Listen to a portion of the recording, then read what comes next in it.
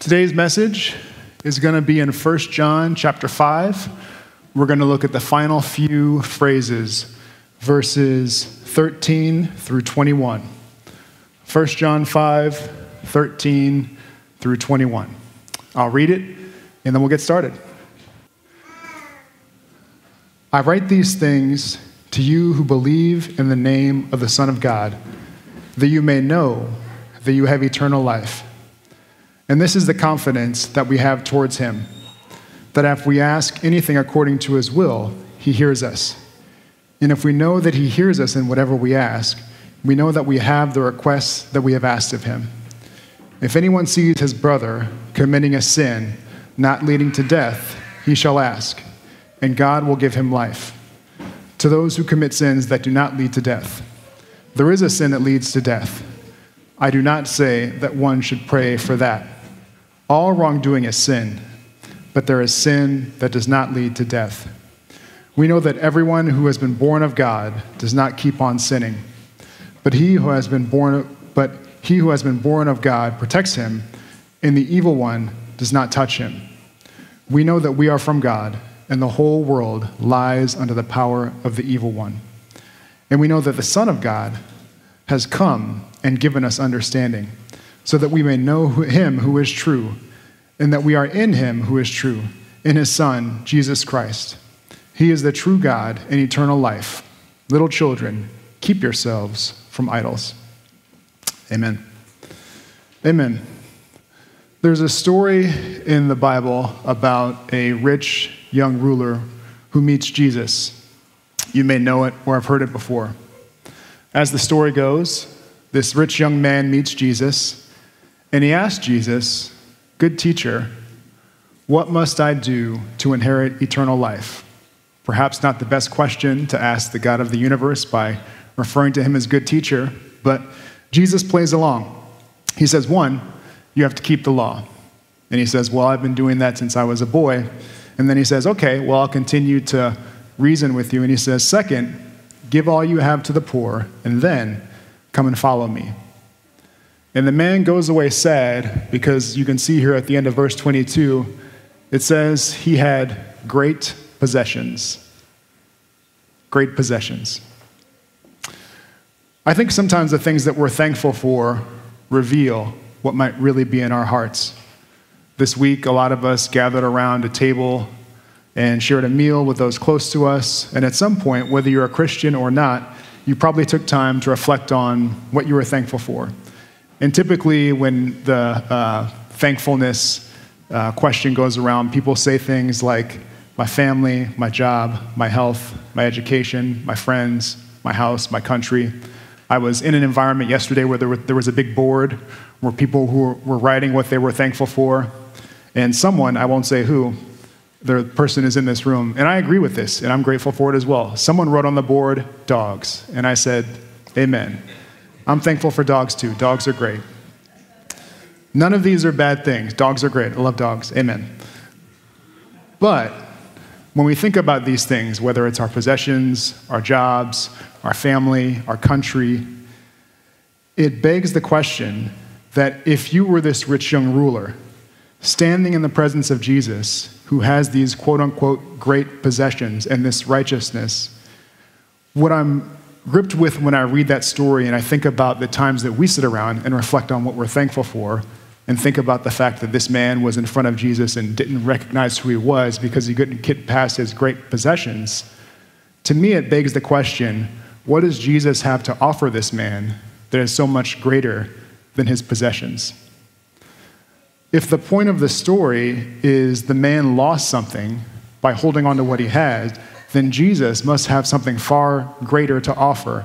And that far greater to offer thing that he has certainly has to be beyond just saying, well, grit your teeth, you'll live this life, and then when you die, you'll be able to go to some sort of heaven. I think Jesus does have something greater than that. And if the rich young ruler could read 1 John, which we've been going through for the last month or so, he would be reminded over and over again that Christians have this thing called eternal life. We have eternal life in Jesus. Not just eternal life like we die and then we go to heaven and float on clouds. we have eternal life that affects how we live here and now. And that eternal life starts the moment we follow Jesus. I think eternal life in itself is something to be thankful for. So much so that I want to spend some time today in this passage just drawing out the implications of that phrase and what John is making his point about that phrase, what we can be thankful for about the phrase eternal life and the eternal life that Jesus gives us.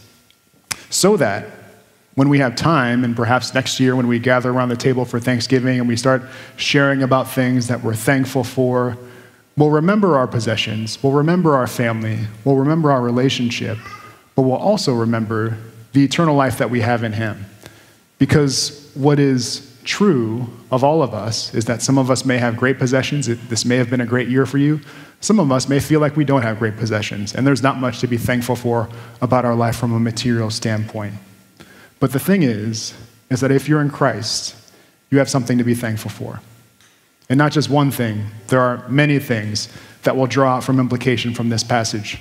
The first one I want to start with is basic, but like all basic things, bears repeating because we can forget how rich the concept is. The first thing I would submit to us that we should all be thankful for is that you and everyone else are made in God's image.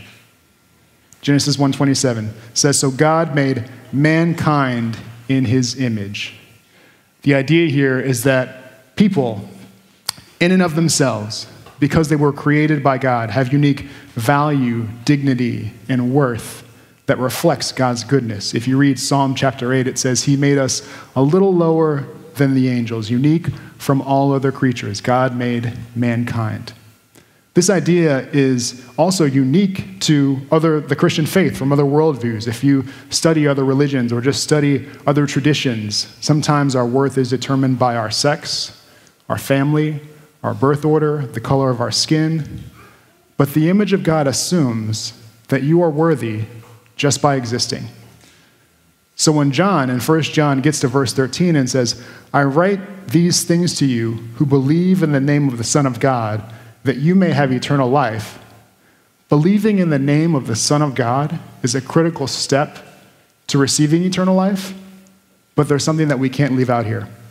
Before we believe in the name of the Son of God, we cannot leave out the image that the Father stamps on everyone who is called to believe. So for some people, this verse 13 sort of falls flat, like talking about having eternal life, because they would think, well, I feel hopeless. I feel worthless. My life isn't worth living, so if it's not worth living now, why would I worship someone who can give me eternal life? And if you respond to that person with, well, you should repent from your sin and turn to Jesus, you might not be wrong, but you might be missing the point. Not everyone assumes their life is worth living. Not everyone assumes that they want eternal life. And if that's you, here's where I'd start. Genesis 1:27. The message of the Bible says that you are unequivocally, no matter how much money you make, no matter how talented you are, no matter your sex, no matter your family, no matter your whatever, you are valuable. You matter. And your life matters to God. The reason I can say that flat-footed, unequivocally, is because of Genesis 1:27. The reason we should be thankful for Genesis 1:27 is that there are no conditions for it. The image of God is received, not achieved, which means your worth is received and not achieved. Before anything you accomplish, you matter. That's something we can all be thankful for. So thing number one, you and everyone else, even those people you don't like, even those people who don't like dogs, you and everyone else are made in God's image. Number two, from this passage, eternal life means, and we can be thankful for eternal life because the Lord is our shepherd. So not only did God create you in his image, he will also lead you lovingly like a shepherd would lead a sheep. Psalm 23 is one of my favorite passages in the Bible. It's a description of what eternal life in Jesus looks like. The Lord is my shepherd, I shall not want.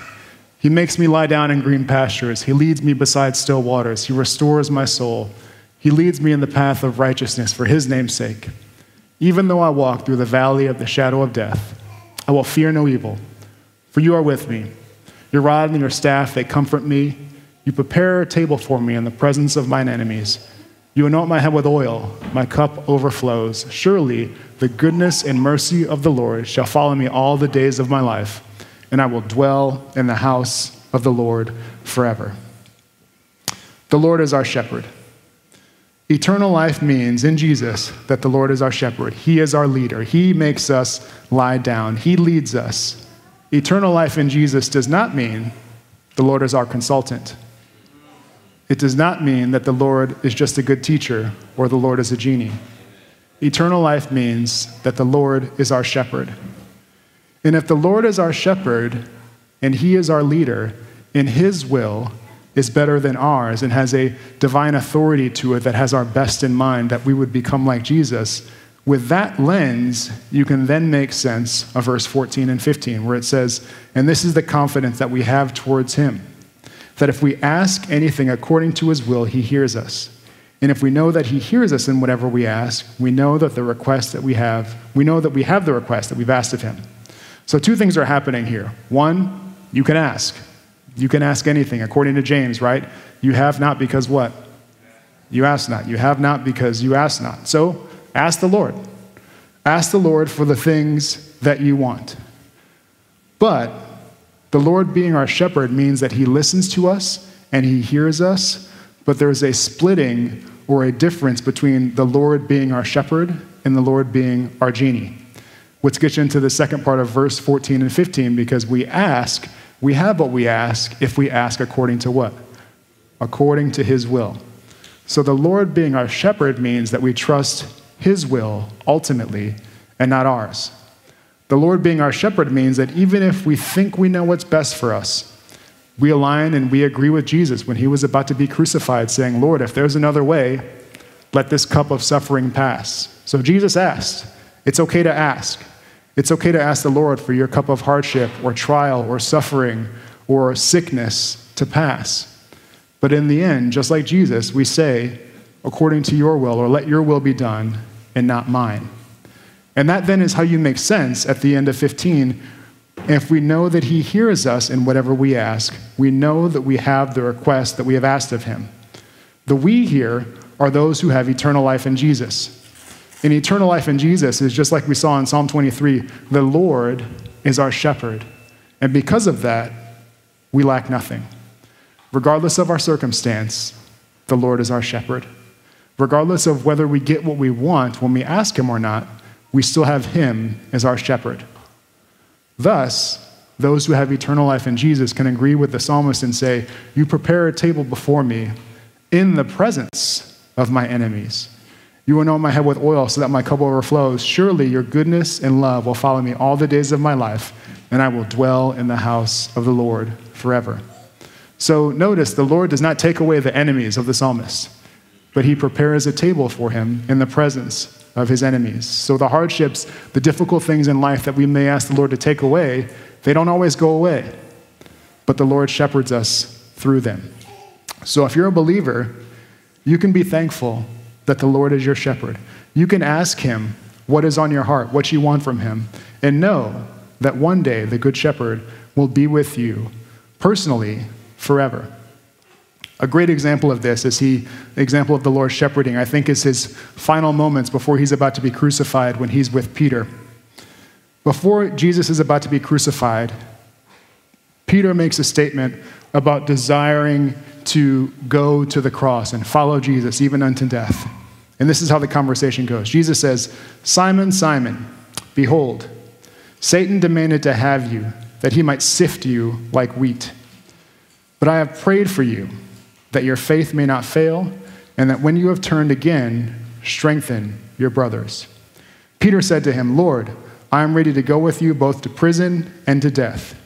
Jesus said, I tell you, Peter, the rooster will not crow this day until you deny 3 times that you know me. So this is before Jesus is about to be crucified. Peter essentially makes his will known. He states a request saying, I want to follow you to jail and even unto death. So we have 2 wills or 2 ideas at work here.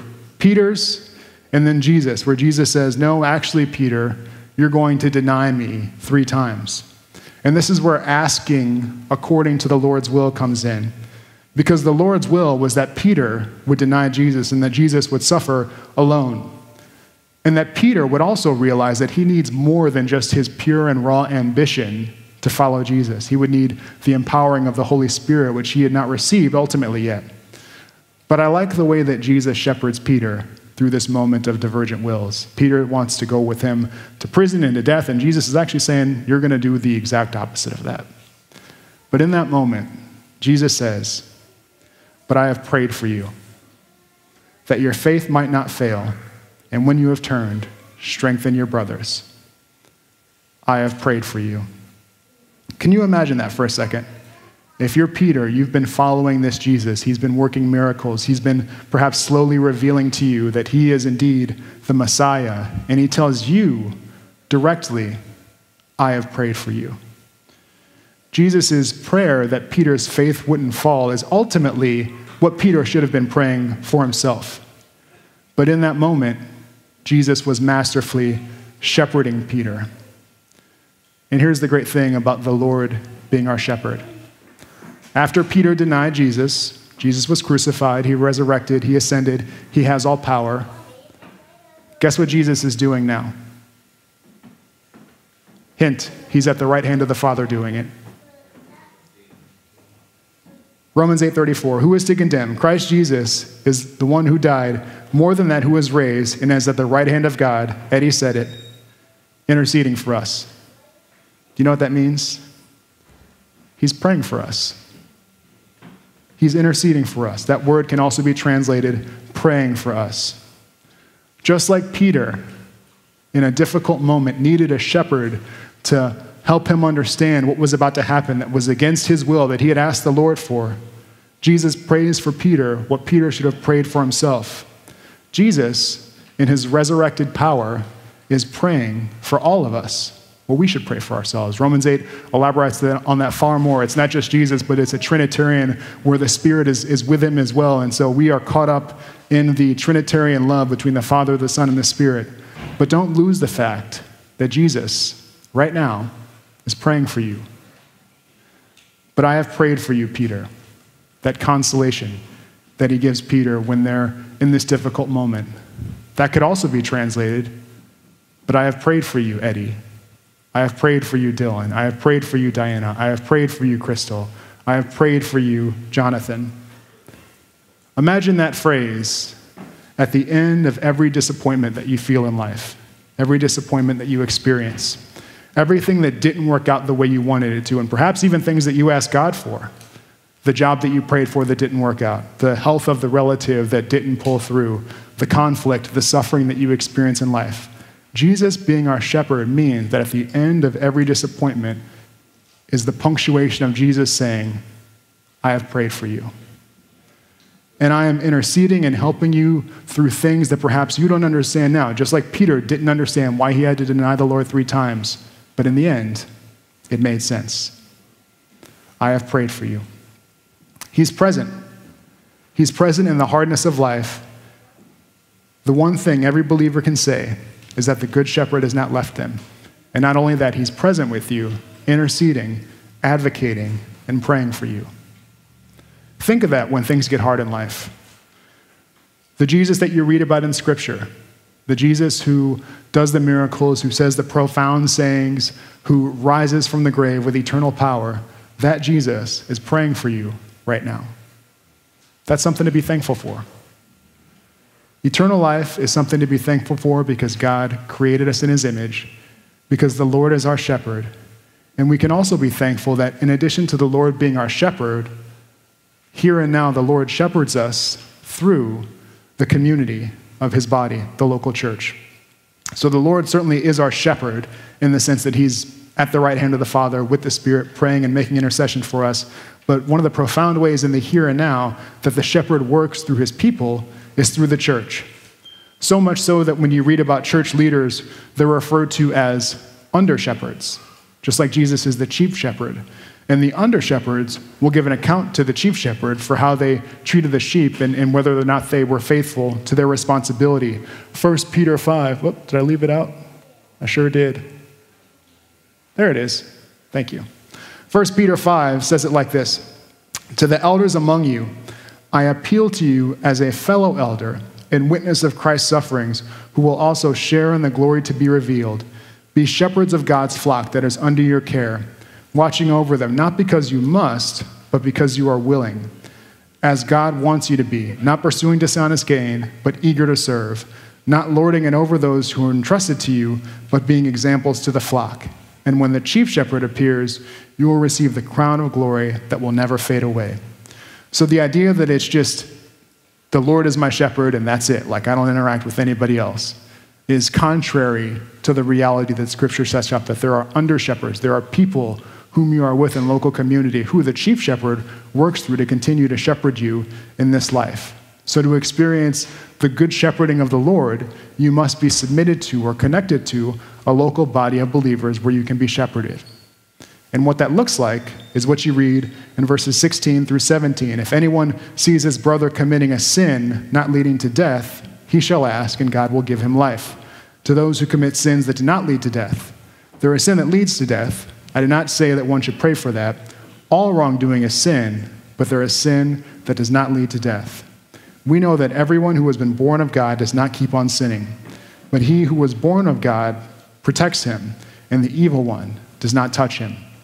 Now, this is talking about praying for our brothers and sisters when we see them in sin. And I just want to initially, before I jump into the applications here, talk about some guardrails for who exactly the people we should pray for applies to. First, it says, if anyone sees a brother in sin. Brother meaning like a fellow believer in Christ. So this person, one, is a believer. Second, it's someone that you see with your own eyes. It's not a rumor you heard or something that you read about on the internet. It is a brother who you know or a sister in a local community who you observe committing a sin. So the guardrails here are for Christians that we know personally and are able to see that they're doing some type of sin. This prevents us, first, from policing the world's sin. Sinners who don't know Jesus will sin. And to watch them sin and just pray, well, I hope that they stop doing that, again, is not wrong, but perhaps misses the point. Because if you read in verse 18, it's those who've been born of God who are able to stop sinning. So to only pray for non-believers to stop sinning is to wish them a moral life without Jesus, which is a miserable life, ultimately. That's what the rich young ruler had. The second thing that we're prevented from is this kind of watchdog Christianity, where everyone who has the name Christian or identifies as a Christian is now someone who we must address everything that they do. So every Christian celebrity is not our responsibility. Every celebrity who calls himself a Christian is not our responsibility. That's why Chris and Eddie and Pete and myself don't get up here every week and talk about the latest person who says they're a Christian who did something goofy, because ultimately they're not our responsibility. They're not our brother or sister who we observe committing sin. And that doesn't mean we don't speak to things that may have said or done that influence people, but we don't have a responsibility to police the entire body of Christ globally. Because the way the Lord shepherds us is through a local body of people who you know, who you interact with, who you can express care for. So with those guardrails in mind, let's now jump back to what it says. It says the first thing we should do when we see a brother or sister who we think is in sin is we should pray. Don't gossip. Don't go to social media. Don't grumble. Pray that God delivers them. Because sin is dangerous. The wages of sin is indeed death, so much so that John tells his readers there's a point to which people can sin and where that sin leads them into death. He's saying, don't pray for that kind of sin or don't pray for that kind of consequence, but pray that God in his mercy allows them to sin, but not sin to the point of death. This is a perhaps sobering reality that you do see in Scripture, where God allows people, even who call themselves believers, to sin in ways that are so rebellious or offensive to God that he kills them. If you read about Uzzah in the Old Testament, Ananias and Sapphira in the New Testament, in the Corinthian church, there are people who are disrespecting the Lord's table, and there's a lot of theological underpinning that could go on this, but verse 30, that is why many of you are ill and some have died. So there is a reality in which sin, because of its seriousness, can lead us to death. And it is the mercy of God that when any of us commits a sin, we're not struck dead in the moment. Because the wages of sin is death, and God, in his mercy, is allowing us to experience life. But God will not always let people mock him and continue in their sin. I have a good friend who works in a Christian rehab center, and he said he would see this from time to time. There would be people who would come to the rehab center, and they would be, for sometimes months, years, decades even, be walking with Jesus, and they would relapse. And sometimes that relapse meant overdosing and death, because sin is serious, and we should take it seriously. And then there's the reality on top of that, that anybody who dies in rebellion against Jesus, apart from Christ, will experience a spiritual death in which we are cut off from the eternal life that is offered to us in Christ, and will have no hope of experiencing eternal life with Jesus. This is why to pray for non-believers just to stop sinning misses the point. Because the only thing to keep any of us from sinning ourselves to death is new birth in Christ. Verse 18, we know that everyone who has been born of God does not keep on sinning. But he who has been born of God protects him, and the evil one does not touch him. So what we can be thankful for is not just the power to stop sinning, but it's also protection from God against the evil one. That phrase, the evil one, does not touch him. The evil one, referred to in this passage, could be an umbrella term for Satan and also the demonic realm that is under Satan. Satan and demons are real. They do torment and interact with people in the here and now. And I know that's not always at the top of our minds from a modern perspective, because we believe in sort of a material world, only what we can see and touch and interact with, but it is very common in the Bible. If you read, for example, Jesus, he has an interaction with a man who is possessed by a demon. This is in the book of Luke, chapter 8. Jesus asked this man, "What is your name?" And he said, "Legion," for many demons had entered him. And they begged him not to command them to depart into the abyss. So notice, not to depart in the abyss. That's the other world. If they're not in the abyss, where are they now? They're here. Demons, the demonic realm, is a real reality. Now, a large herd of pigs was feeding there on a hillside, and they begged him to enter these, so he gave them their permission. Then the demons came out of the man and entered the pigs, and the herd rushed down the steep bank into the lake and drowned. So again, they're still here. The demons that he cast out went to another place to be possessed by, and they are still in this world. But notice that the demons immediately, when they see Jesus, submit to his authority. They must submit to his power, and they have to obey what he says. But the response to that is one I certainly can relate to, because the man who was possessed by the demons is now the beneficiary of not being tormented by them anymore. It says in verse 38, the man whom the demons had gone begged that he might be with him. But Jesus sent him away, saying, "Return to your home and declare how much God has done for you." He went away proclaiming throughout the whole city how much Jesus had done for him. I would say, again, if I were in that situation, I would be doing the same. Like, hey, please stay with me longer. Prevent these demons from coming back and from tormenting me. And the good news is that for believers, today, Jesus is with us by his Spirit.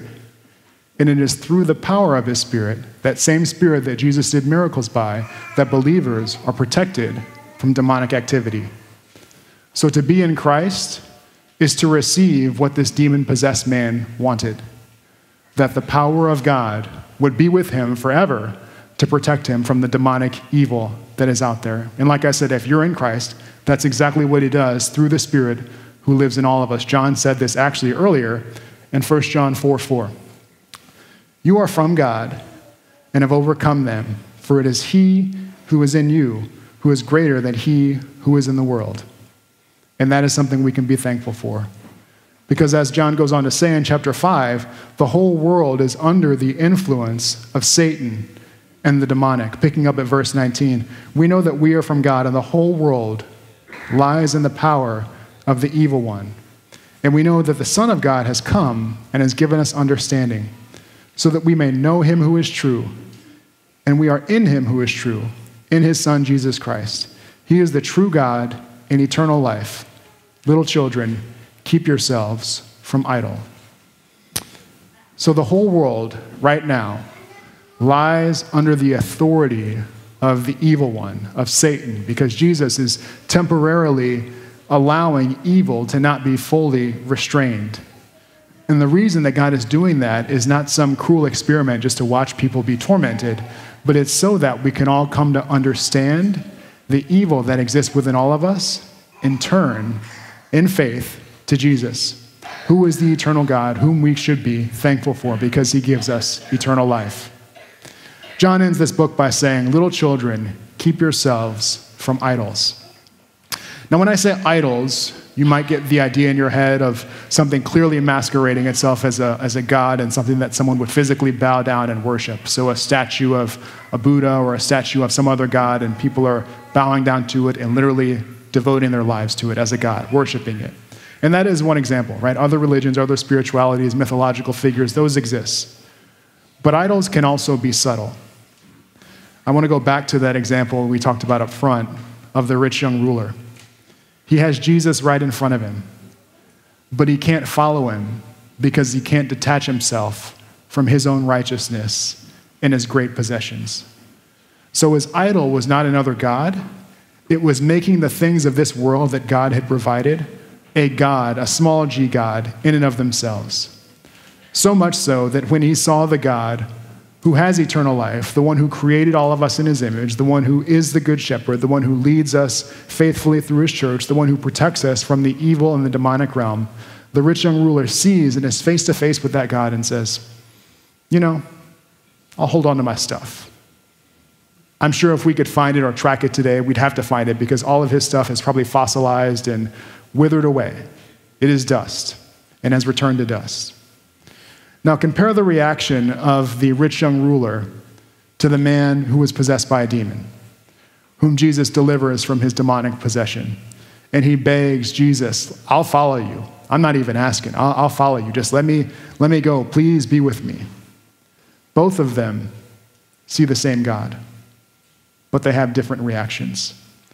One saw a good teacher with some good parables and some good advice, and another saw the Lord of the universe, who has authority and who delivered him from the demonic realm.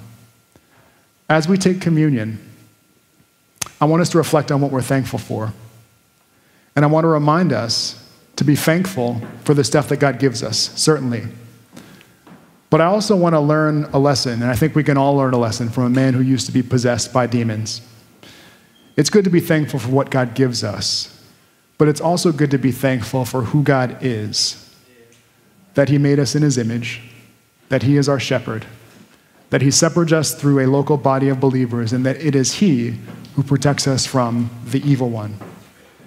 And these things are true for all believers at all times. If next year is the worst year of your life, and you burn the turkey on Thanksgiving, you have no leftovers, and you show up to church on Sunday, guess what's going to be true? You're made in the image of God. The Lord is your shepherd. The Lord will shepherd you through a local body, and the Lord will protect you from the demonic activity of the evil one. If you have the best year of your life next year, you become a millionaire, the turkey is perfectly seared at 165 degrees, the sides were amazing, and you show up here on Sunday, guess what's going to be true? You are made in the image of God. The Lord is your shepherd. He is shepherding you through a local body of believers, and he is the one who protects you from demonic activity. So all believers at all times have something to be thankful for, and that is the eternal life that we have in Christ. So we're going to take communion. We're going to sing a song to remember what it is and who it is that we worship, and then we'll pray. So let me pray, and then the worship band is going to come up, and we'll take communion after we sing a song.